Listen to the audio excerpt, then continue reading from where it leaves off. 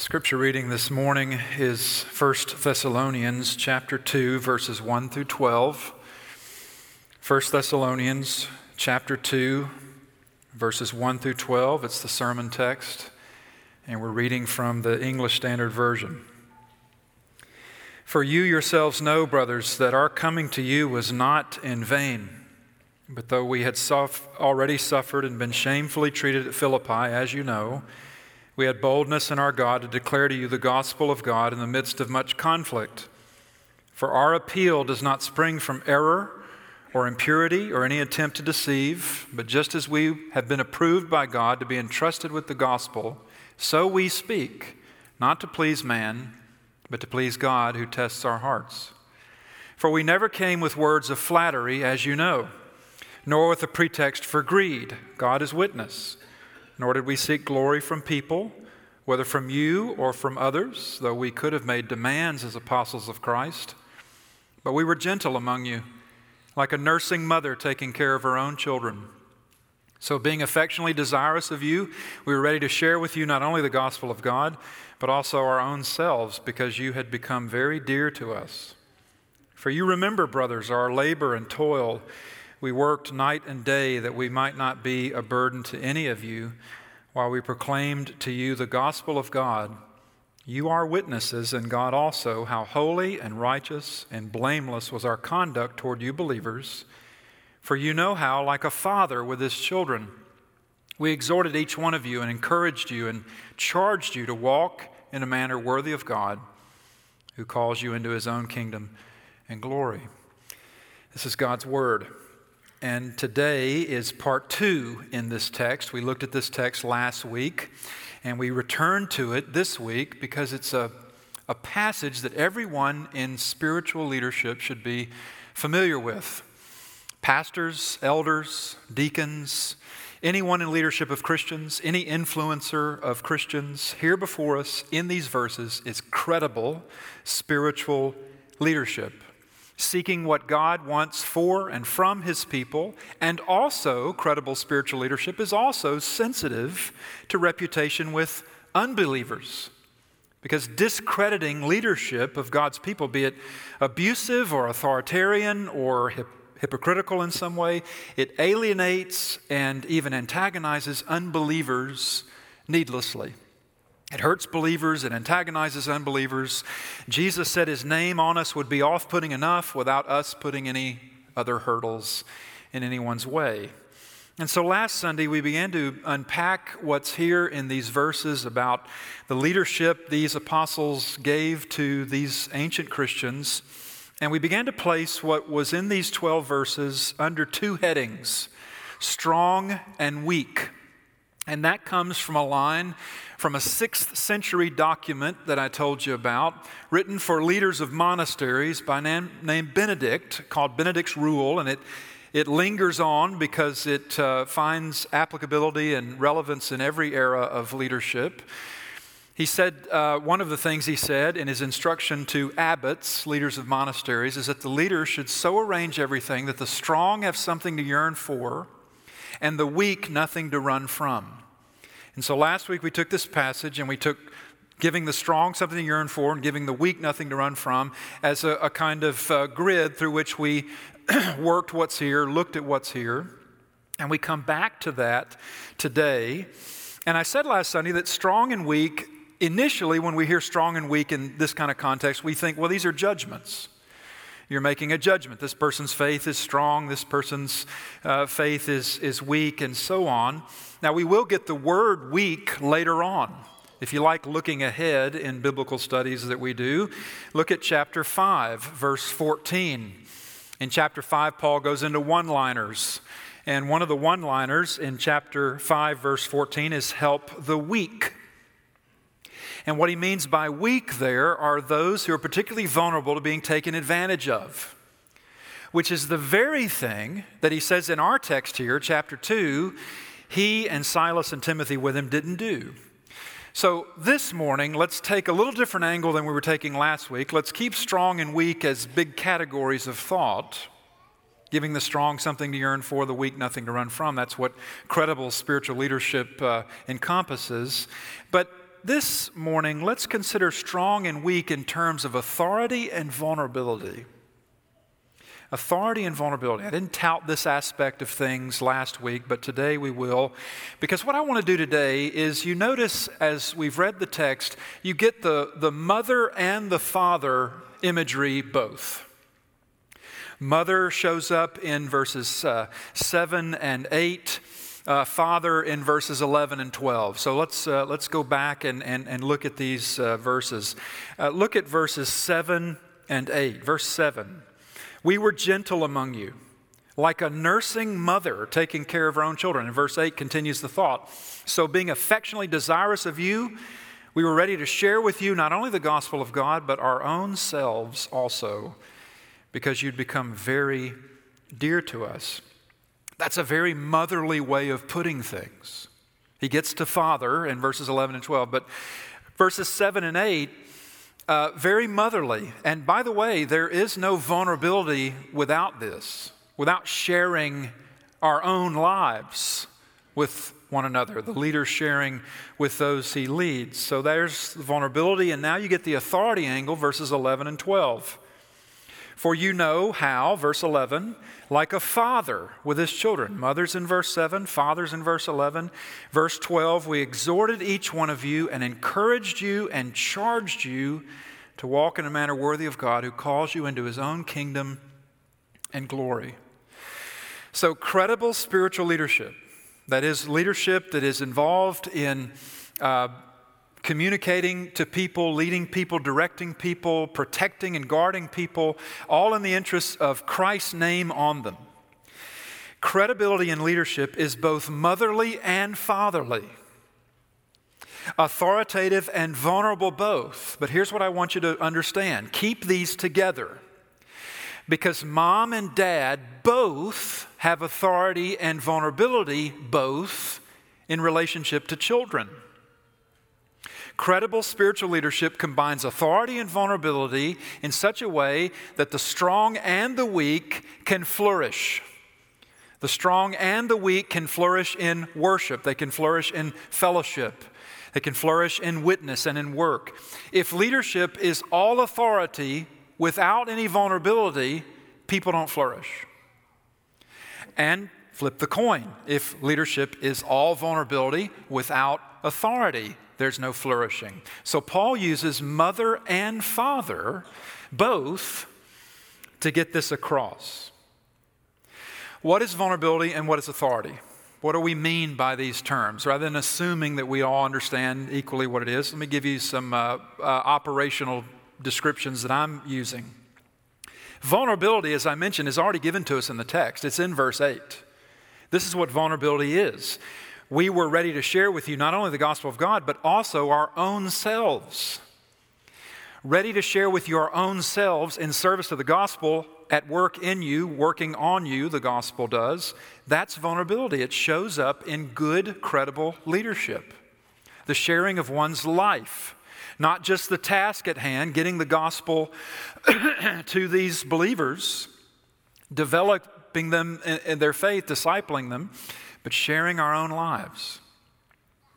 There's a evangelical named Andy Crouch, and he wrote a leadership book, a little small book. If you've done my leadership training course that I do here, it's one of your assigned texts to read. And the little book by Andy Crouch is called Strong and Weak, just a little book on leadership, Strong and Weak, in which he describes vulnerability and authority.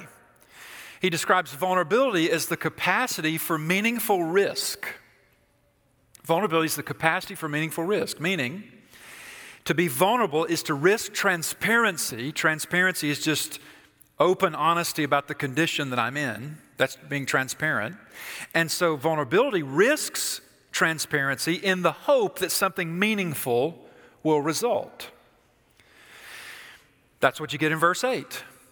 We wanted to share with you our own selves because you'd become very dear to us. We're here to share the gospel, but we're also sharing our own selves. And Crouch, also in that book I mentioned, Strong and Weak, a little book for those in spiritual leadership, he also describes authority as the capacity for meaningful action.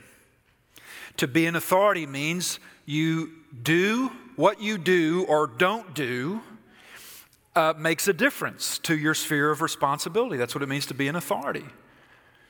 If you act, people are affected if you're in authority. If you don't act, people are affected if you're in authority. It works both ways. So, to be vulnerable is to risk transparency in the hope that something meaningful will result, because vulnerability is the capacity for meaningful risk. And to be in authority means what you do or don't do has an effect on it makes a difference to the people in your sphere of responsibility, because authority is the capacity for meaningful action. Vulnerability, the capacity for meaningful risk. Authority, the capacity for meaningful action. I think this is well put by Andy Crouch and provides us a lot of fodder to work in this passage with this as a grid through which we process this. And so with this in mind, the two takeaways I want to give you this morning, if you're unfamiliar with my preaching, usually we kind of set the text and the context, and then I talk about the two takeaways that I want to give you. It's not my thing, really. It's just kind of how it's worked out through the years. I've only got 30 minutes, and so if I had 45 minutes, I give you 3 things, or I'd give you 4 things. But I give you 2 things. So with this in mind, this vulnerability authority matrix here, making sense of this incredible spiritual leadership, let's talk this morning first about authority with vulnerability. Authority with vulnerability. And then second, let's talk about vulnerability without authority.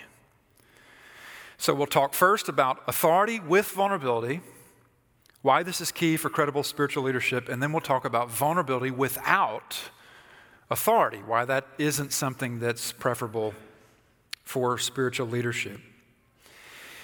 2 takeaways. As I said to you last week, basically preaching to myself in this particular text, and to those elders and deacons in the room and others who are in spiritual leadership of organizations and such. But you get to listen in. So here's how I understand credible spiritual leadership last week in this. First, authority with vulnerability. What's the risk in authority? We all know what the risk is. It's becoming authoritarian. It's that authority swells you up with this inflated sense of your own importance, or this sense that you got to keep everybody in line. You've got to tell everybody what to do, and essentially be lording over everyone. That's the risk of to authority, is becoming authoritarian. So what keeps authority from becoming authoritarian? Well, in essence, it's vulnerability. It's the practice of vulnerability by the one who has authority. Paul uses both mother and father to communicate this, the both and. Now, let's look at the father imagery and start to get a beat on this. Again, the father imagery is in verses 11 and 12. Verse 11, for you know how, like a father with his children. Mom's up in verse 7, now dad, verse 11. Like a father with his children, we, the apostles, Paul, Silas, and Timothy, working in Thessalonica, we, verse 12, exhorted each one of you and encouraged you and charged you to walk in a manner worthy of God, who calls you into his own kingdom and glory. By the way, note that God has already called you into his own kingdom and glory. You don't walk in such a way as to be worthy for it. He calls you in, and then the walking in worthiness is a response we give. We never prove to God any credibility on our own that, I deserve your salvation because look what a good person I am. It doesn't work like that. We know that. We try to be a gospel-centered church and understand that. But looking at that father imagery, keying on the verses or the words in verse 12, exhortation, encouragement, charging, why does dad do that? Why do we associate dad, with the lecture, with here's the way I want you to be, and just get it done, do it? Why do we put that with dad? Well, because dad has put his name on these children that belong to him, and Dad's name on his children is indicative what? Of authority. We readily think about that, but now think about it also. Dad's name, it doesn't just say his authority over them, it also says his vulnerability to them. Because while mom and dad both have authority and vulnerability, the kids having dad's name, usually, they can drag his name in the mud. The kids can associate dad's name with nothing he ever wanted to be associated with. The kids can embarrass dad. There's a line in Tolstoy's Anna Karenina, Russian story, where a character says after the birth of his son, "Now the world has ways of hurting me it never had before." That's a statement of vulnerability. In our circles, we tend to associate authority with dad and vulnerability with mom. And the reason we do is because, well, as verse 7 says, we're like a nursing mother. Mom gives herself to her children in a way dad doesn't. A mother's love and all of that. Such that if mom's child grows up to become self-destructive, let's say, both parents feel it, but the ache inside mom is much more visceral because, well, that's her baby. I mean, the hurt of mom can be greater because of her unique vulnerability. She's given of herself to this person like no other person in the world, her children. But mom also has authority. So we've got to think both and. Children, obey your parents, plural, in the Lord. Honor your father and your mother together. Why? Because mom and dad both hold God-given authority over those they raise, but it's authority with vulnerability for mom and dad both. Look, if a child doesn't obey his parents, he's defying their authority. If he doesn't honor his parents, he's exposing their vulnerability. They're tied to him. Well, in like measure, the parallels here that Paul is drawing upon the parental experience to the experience of leading God's church, spiritual leadership is tied to the church. Now, it's not a parental role over the church. Just to think of this in terms of elders specifically. Elders are called the spiritual overseers of the church, the ones given authority for the church. The elder role is not a parental role. We're not to parent the church. We're not even to manage the church. We're to lead the church and direct the church to where Jesus wants his church to be, with this as the thing that we bring people back to over and over again. The vision is paying attention to God, what he said, how he reveals himself, and leading people accordingly. But there's an authority invested in the elder role. We get that from Scripture clearly. And elders are told, because of their authority, don't turn domineering. And dads are also told, for sake of the authority given to them, don't turn domineering. What is it in Ephesians and Colossians? You get the repeated instruction, don't embitter your children by becoming overbearing. That's too much authority, and the kids and churches alike will wilt under domineering, overbearing authority. Even if on the outside everything looks great, on the inside there's things that aren't. So the leader among God's people has, look at verse 12, authority to exhort, to encourage, to charge the people of God. And by leader, I don't mean singularly me.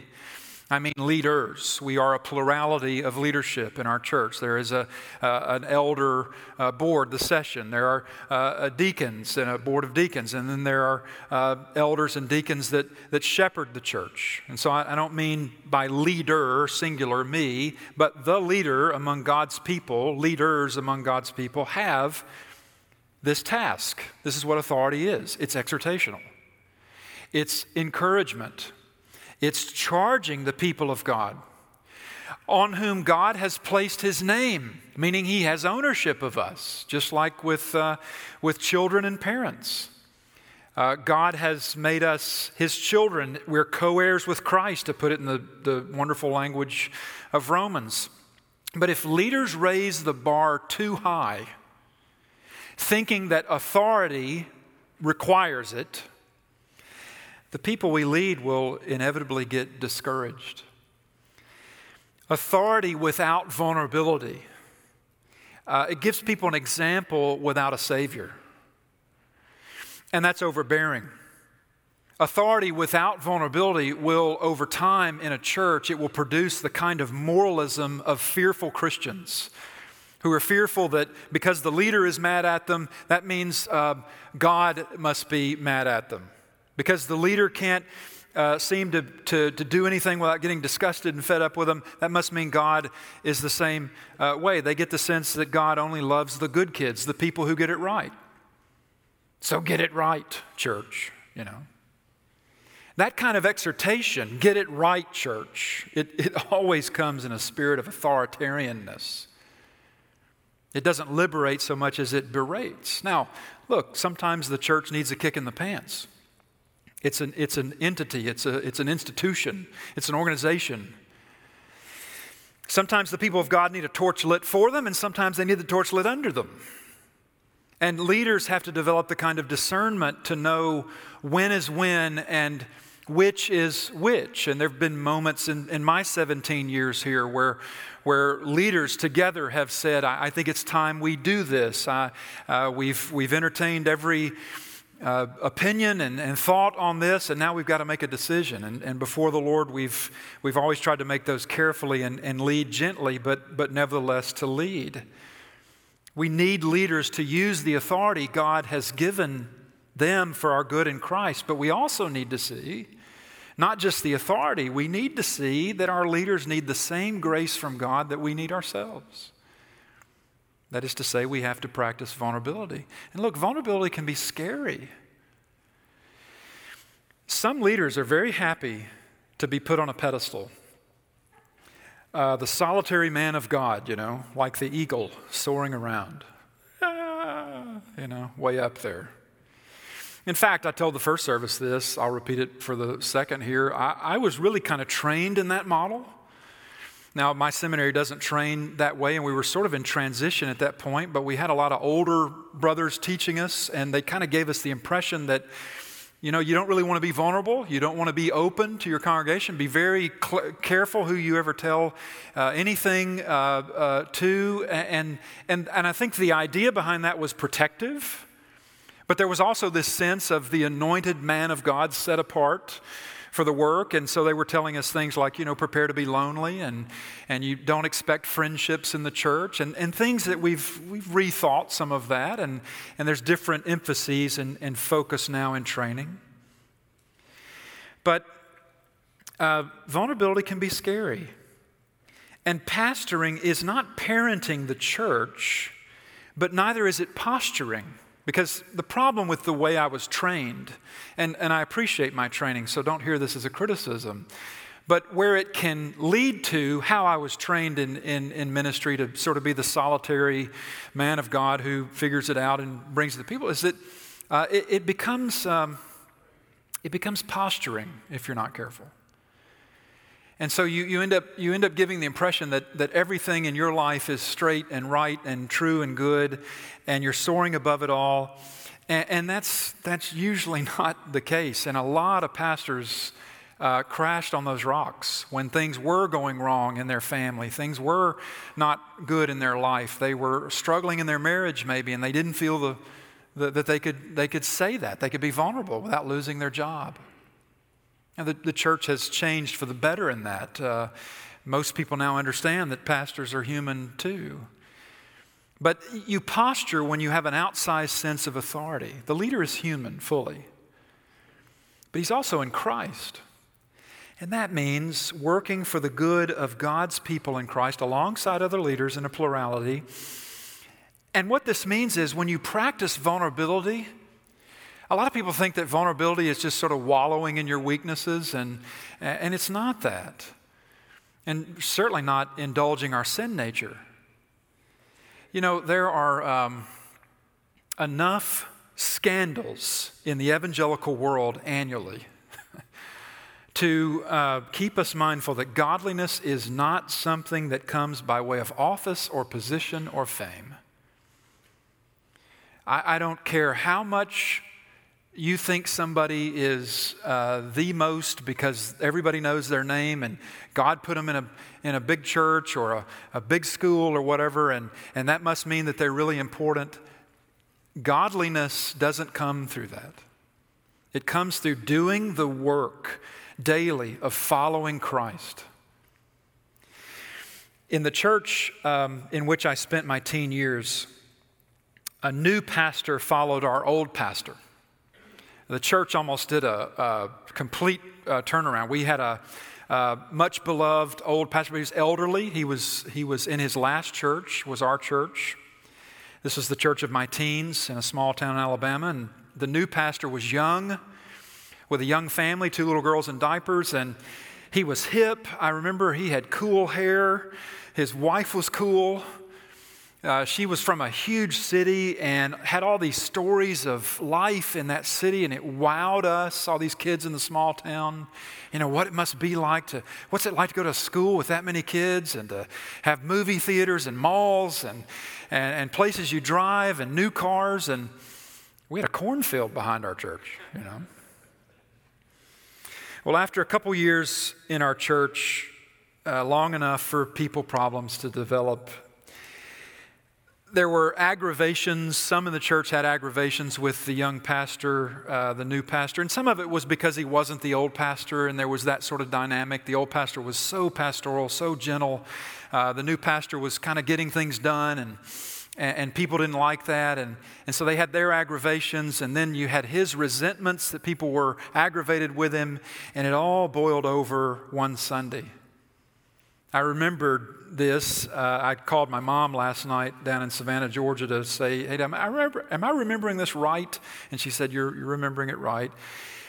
I remember that it was the end of a morning service. I was 18, senior in high school. And it was at the end of a morning service, and he had closed the invitation of Baptist Church, and the invitation was over, and he said, "I'd like everybody to sit down. I've got some things I need to say." And he chewed the church out. In Christian love, of course, you know how that goes. The angriest emails I've ever gotten have said, "In Christ's love," at the end it's go, I'm glad he didn't love me like that. I'm sad you think that's what his love means, but you know how it goes. I was 18, and I knew what I was hearing from this man I loved and thought very highly of. I knew, boy, this is not good. And sure enough, he wasn't going to recover from doing that. He lost the church that day. It was just a matter of time before the ministry was over. And later we learned that his marriage ended to the wife that he had there with him in our church, and that he was out of ministry.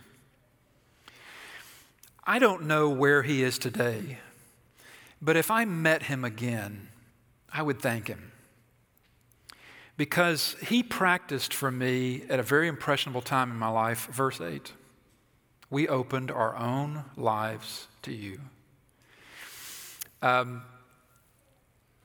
He's one of the people I credit with God using in my life to make me a pastor. It crashed and burned at the end for him, but up to that point, there were Friday and Saturday nights. I'm a teenager. We're out together with other teens. We've got dates, and somebody would say, "Let's go to their house," saying their names, and we'd all be like, "Cool, let's do that." And we'd show up. And I'd never seen a pastor wearing shorts and barefoot with a diapered little girl holding up his door. Man, I'm glad y'all all came. I mean, our previous pastor mowed his grass in slacks and Florsheim shoes, and set his toupee aside when he was out there, when he did the backyard, so nobody would see him without it. I was welcomed. He was so accessible to me. He would check on me, and we'd show up at his house, and they'd break out the Cokes and the Doritos and the popcorn, and we'd watch movies or, old football games of his. I think he played at Samford, and I'd never experienced that. He made what I wanted to do attractive because he was vulnerable. He was open to me. He made leading attractive to me. I didn't know their struggles. I didn't realize, what they were going through, and they were private about it and really secretive about it. And I didn't understand why he launched into the church that Sunday, but I did understand he had been nothing but open and accessible to me. He had loved me. He shared his own life with me. His signature is on my license to preach, which in the Baptist church is what they give teenage boys that think that's what they want to do. And God used that to mold me. And I can't find him. I've tried to do some searches, but I'd want my old pastor to know that, who probably looks back and thinks of that time as a failure in his life. I'd want him to know, your investment in me is still bearing fruit years and years later. And you bore that fruit through your vulnerability. In the last couple of minutes here, the other takeaway. We've looked at authority with vulnerability, why that's key. But there's also vulnerability without authority, why that's key. So using the mom and dad grid, what happens if mom and dad try to be their kid's buddy? And I do think you can be your kid's friend. But what if mom's gentleness, that word in verse 7, the gentleness of mom, what if it's really coddling? And mom just refuses to tell her son or daughter what they need to hear, refuses to be authoritative.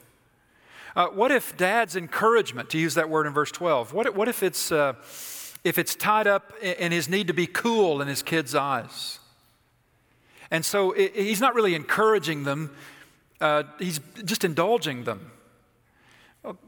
Then the kid thinks they can do no wrong with mom or dad if it's all vulnerability and no authority. Mom and dad essentially spoil them. Now again, I do think you can be a friend to your children, especially as they get older and become more of a peer to you, and we move from being the one who raised them to being the one who has wisdom to offer but never to force, and we can have a lot of fun with our kids as they grow up and enjoy them. But you know this, one of the pillars of parenting for the 17, 18, 19 years you have them, or 27, 28, 29 in some cases, years that you have them, the ones that boomerang back. I need a place to live post-college. One of the pillars of parenting is preparing children for a world in which they need to respect authority. This is foundational. Or they're going to bring trouble upon themselves, or they're going to cause trouble for others. My youngest son has just hit 13. And I don't know if he's in the room, but this doesn't usually embarrass him to be talked about. He kind of likes it. One of the things that we've done with him is made a little contract for 7th and 8th grade. And we've put things that are very attainable on that contract, but the contract preaches the message of respect and responsibility. So for the next 2 years, what we want to see from you in junior high is we want to see you becoming a person that other people can respect. And we want to see you being a person that can take responsibility for himself. And that this is the tracks we're running on for these next 2 years, respect and responsibility. That's one of the pillars of parenting as I understand it. You've got to teach them this. Now, your child may be hard-headed. Your child may be stiff-necked, to use the Old Testament word. They may not apply what you teach them about respecting authority. They may have to learn it the hard way. The Proverbs speak to that in places, for instance, but credible spiritual leadership is a parallel, moving from the parent world to the world of God's children. Credible spiritual leadership of the people of God keeps the church directed to how we're supposed to respond to God's authority over us. We can be honest about our condition of life and say things like, I struggle with forgiveness, maybe as an example. I'm afraid that I do hold grudges. I could vulnerably confess that to you in the course of a message, or I could say it in some piece that I write for the church. Recently I wrote a couple weeks ago about how I don't always believe praying does any good in situations that never seem to change, no matter how much praying we put into it, and praying with fasting and praying with other people to pray for us. And I have to fight sometimes, somebody saying, I'm praying for you. A lot of good that's going to do. I fight that, though. And the reason we fight it, I mean, it's vulnerable to admit things like that, and vulnerability always risks people misunderstanding or misconstruing when you share your life with them. That's the risk. But spiritual leadership that's all vulnerability without any authority is anemic. You might be helped, you might not be, but you might be helped by my vulnerability in that you sense, or see or hear, well, pastor's struggle is just like mine. I mean, I can relate to him. But you must be helped by me turning around and saying, well, now what are we going to do about this struggle of ours? Because we can't hang on to it. We can't develop an identity in it. You don't really want to be a prayerless Christian, do you? No, neither do I. And the Holy Spirit of God won't let us. So let's do it anyway. Let's pray until we're praying. Let's keep giving ourselves to it. You don't really want to be a grudge holder, do you? Neither do I. God's Spirit won't let us. So let's keep releasing all our balloons of wounds and grudges back to God as often as we can until we look into our resentment garage and it's cleaned out. Why do we do this? Because we have our Father's name, by which I don't mean your earthly dad, but God our Father. He put His name on us. That's authoritative. He took us into His family for keeps, but He did so by doing what? By participating in our vulnerability in God the Son taking on human flesh to close every distance between us and Him. This is beautiful. But we have to respond in belief and trust and obedience and repentance ongoing. Sometimes we need to be corrected. Sometimes we need to be reproved. This is the role of authority. We need to put away, like the stuff in verse 3, error, impurity, any attempt to deceive, and work at the stuff that's in verse 10, holiness, righteousness, blamelessness in our conduct. You won't be flawless at it, nor will I. But we keep ourselves from moral junk and give ourselves to what's blessed because we're under the authority of one who loves us. And that makes a huge difference in how you understand authority. When you know you're loved, it's loving authority. One who loved us enough to be one of us, which makes a real difference in how you understand the risk-reward dynamic of vulnerability. Listen, final word and we're done. If what He thinks of me matters most, I can risk vulnerability. I will never risk vulnerability if your opinion matters most. And your opinion matters. I'm not dismissive of what people in the church think, and you've known me long enough to know that. I try not to be dismissive. It's a default notion, but I've tried to fight it. If what Jesus Christ thinks of me matters most, I can risk vulnerability. By the same token, if what Jesus Christ did for me matters most, then I can accept His authority. Because look at the extent to which He went to show that I could trust His authority over my life.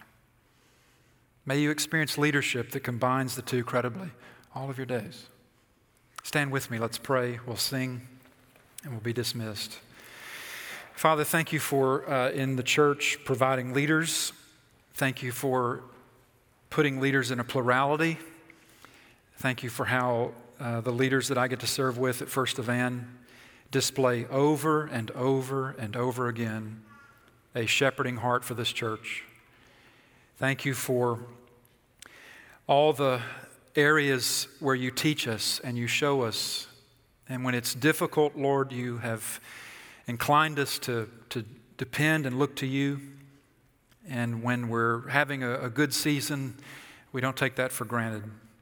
Father, thank you for your grace to us. Thank you for Jesus, in whose name we pray. Amen.